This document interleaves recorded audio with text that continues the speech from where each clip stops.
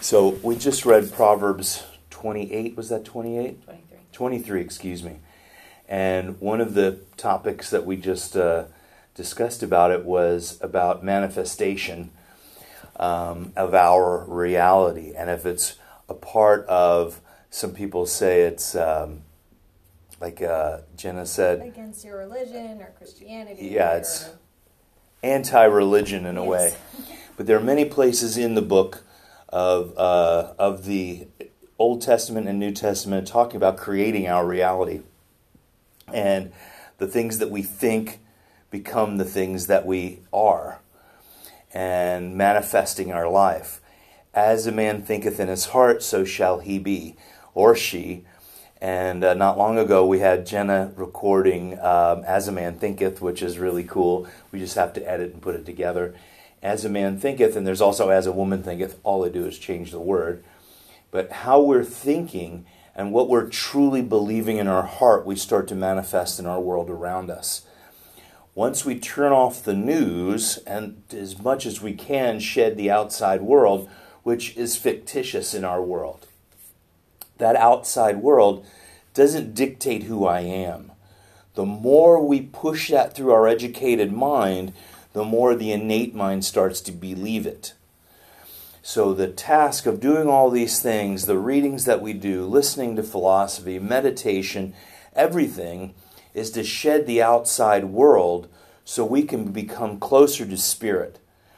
Jesus had to spend 40 days fasting and meditating on Mount Sinai to shed, not because he wanted to, I guess he wanted to, but to shed the outside world in solitude, meditation, fasting, so he can become closer to God. So he can create the reality, the next step. Where can I get my next step is from my clarity. The booming voices that we hear within, when we listen to our innate, are already there and speaking to us.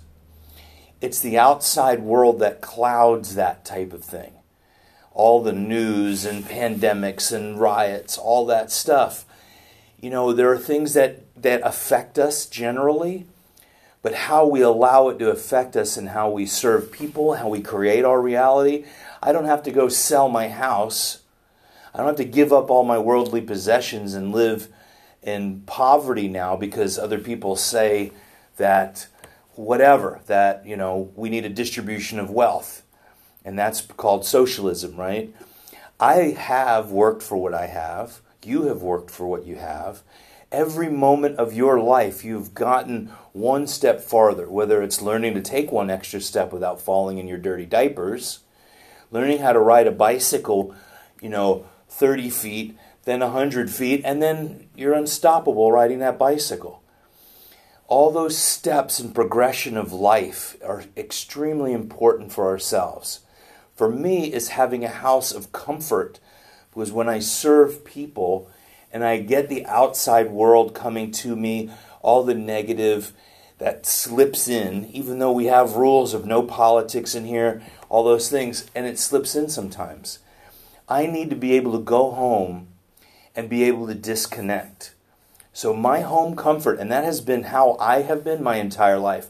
I've always had my sanctuary, right? Whether it was my bedroom in my family's home, is having just that escape, right?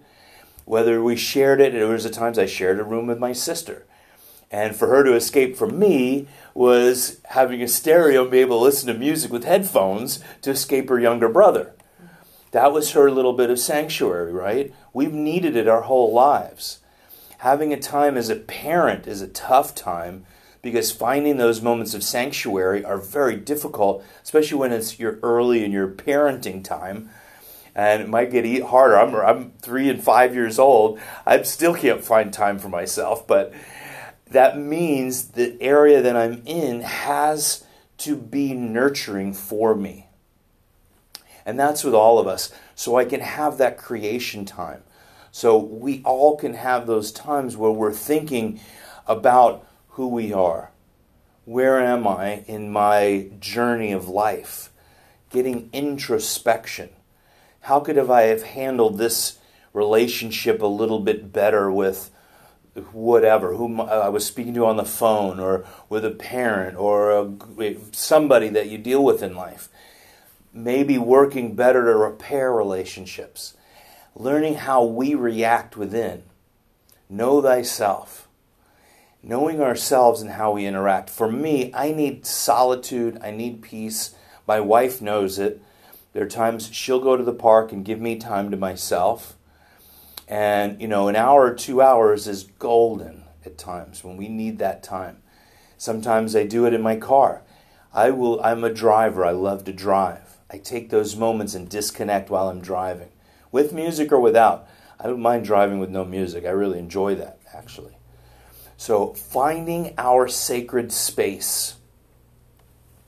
Our sacred space is within us. Let's start with that. But finding time to nurture the sacred space. That's what I'm going to name this recording. Nurturing the sacred space. When I get adjusted, that adjustment is a sacred space. The space in between the palm of the chiropractor, the hand of the chiropractor, or the adjustment tool, and the moment the adjustment's given.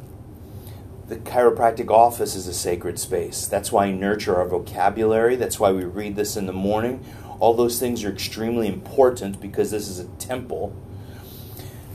The space within ourselves that we're clearing with each adjustment, with each moment of meditation, with each moment reading philosophy, all those things nurturing that space within us. That is where it's truly sacred. No one can get in there without our permission. And we give permission by, the news has not really said anything new in about 5 months. If we look back before that, nothing has been stated new for maybe 25 years. Okay? Wars have been going on. People have been killing each other.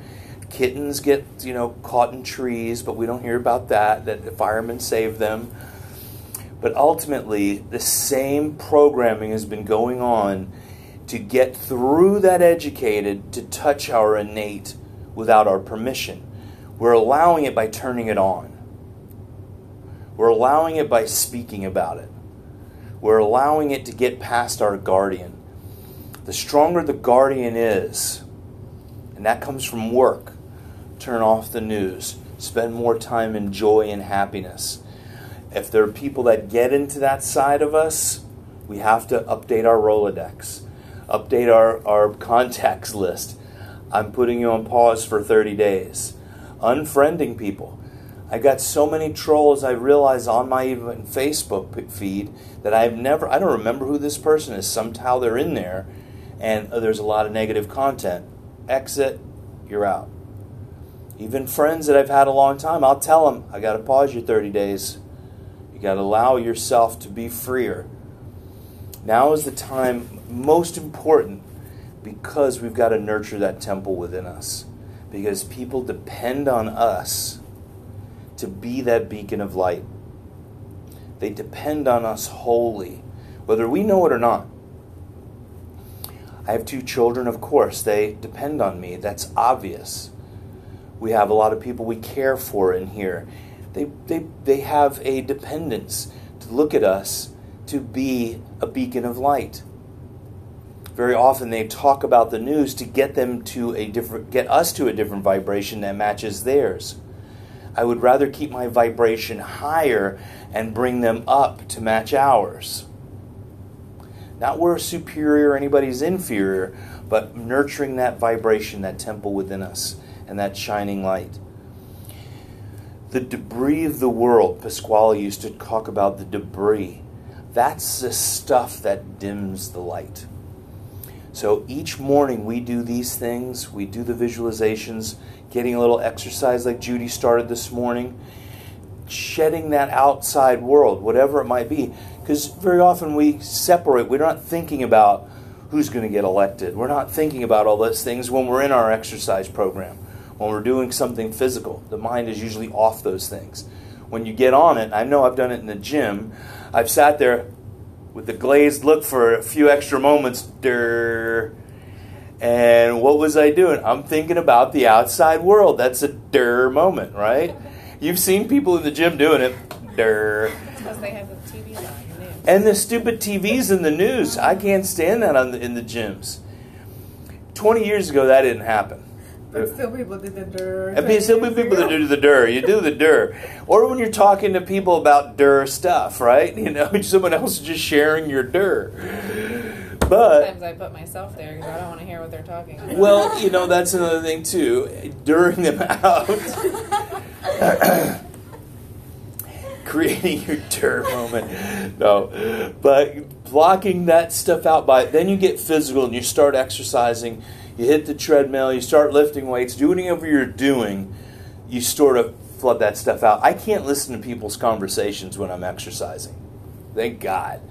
Makes me want to exercise more, but because I don't want to hear people, especially in restaurants. It's getting worse every day. So, but nurturing that temple within, and that is truly what it's about. For me, I'm teaching my children those things and their basic principles. And it's the same we talk about with everyone else. Same thing teaching people about chiropractic when they bring in their children. I'm really talking to the adult on the table, but I'm saying in childish ways, which is, if a kid can get it, everybody else should be able to get it. We should be able to talk about ourselves and the principles we're talking about now to a child. So this morning of really nurturing that within us, I read green books. We have our green book meeting that I did last night at 8 o'clock. And then we did right after that, 9 o'clock, we had another talk, our DE talk. I had another one at 7 that I just had to skip because I can't just do 3 in a row every Tuesday. It just will wear me out. That wouldn't be nurturing to my temple within. It would be sacrifice. Because it would push me past a limit where the night would be even, sometimes when I work that hard, I can't sleep. So we have to nurture ourselves. We have to look within. Taking those moments of pause, right? Jesus on Mount Sinai, I use that example very, very often. Because, hey, he was Jesus. Why would he have to meditate? Why would he have to pray? But he did it all the time through the Bible. And, that is an example for me to do those things as well. Taking the moment for meditation. Taking the moments for prayer. Taking the moments of visualization. Fasting. I haven't fasted now in a couple of years, doing a full fast. I've done 7 and 10 days at times. That was enough for me.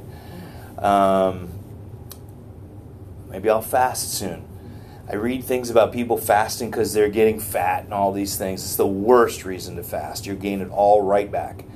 Fasting is to clear our addictions and the addictions of the outside world and to get closer to God. The addictions are the outside world. So that's what I have this morning. I had a powerful day yesterday. A lot of it was in pause of waiting because I had multiple phone calls through the day. I had to work with people. It was a very, very busy day for me. I never really left my house very much. We went on a bicycle ride with the kids and played in the park a little bit.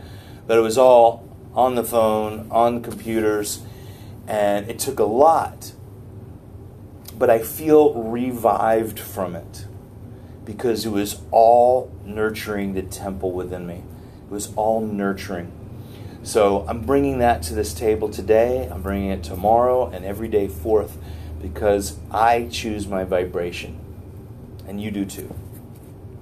All right, anybody have anything else to add? Okay.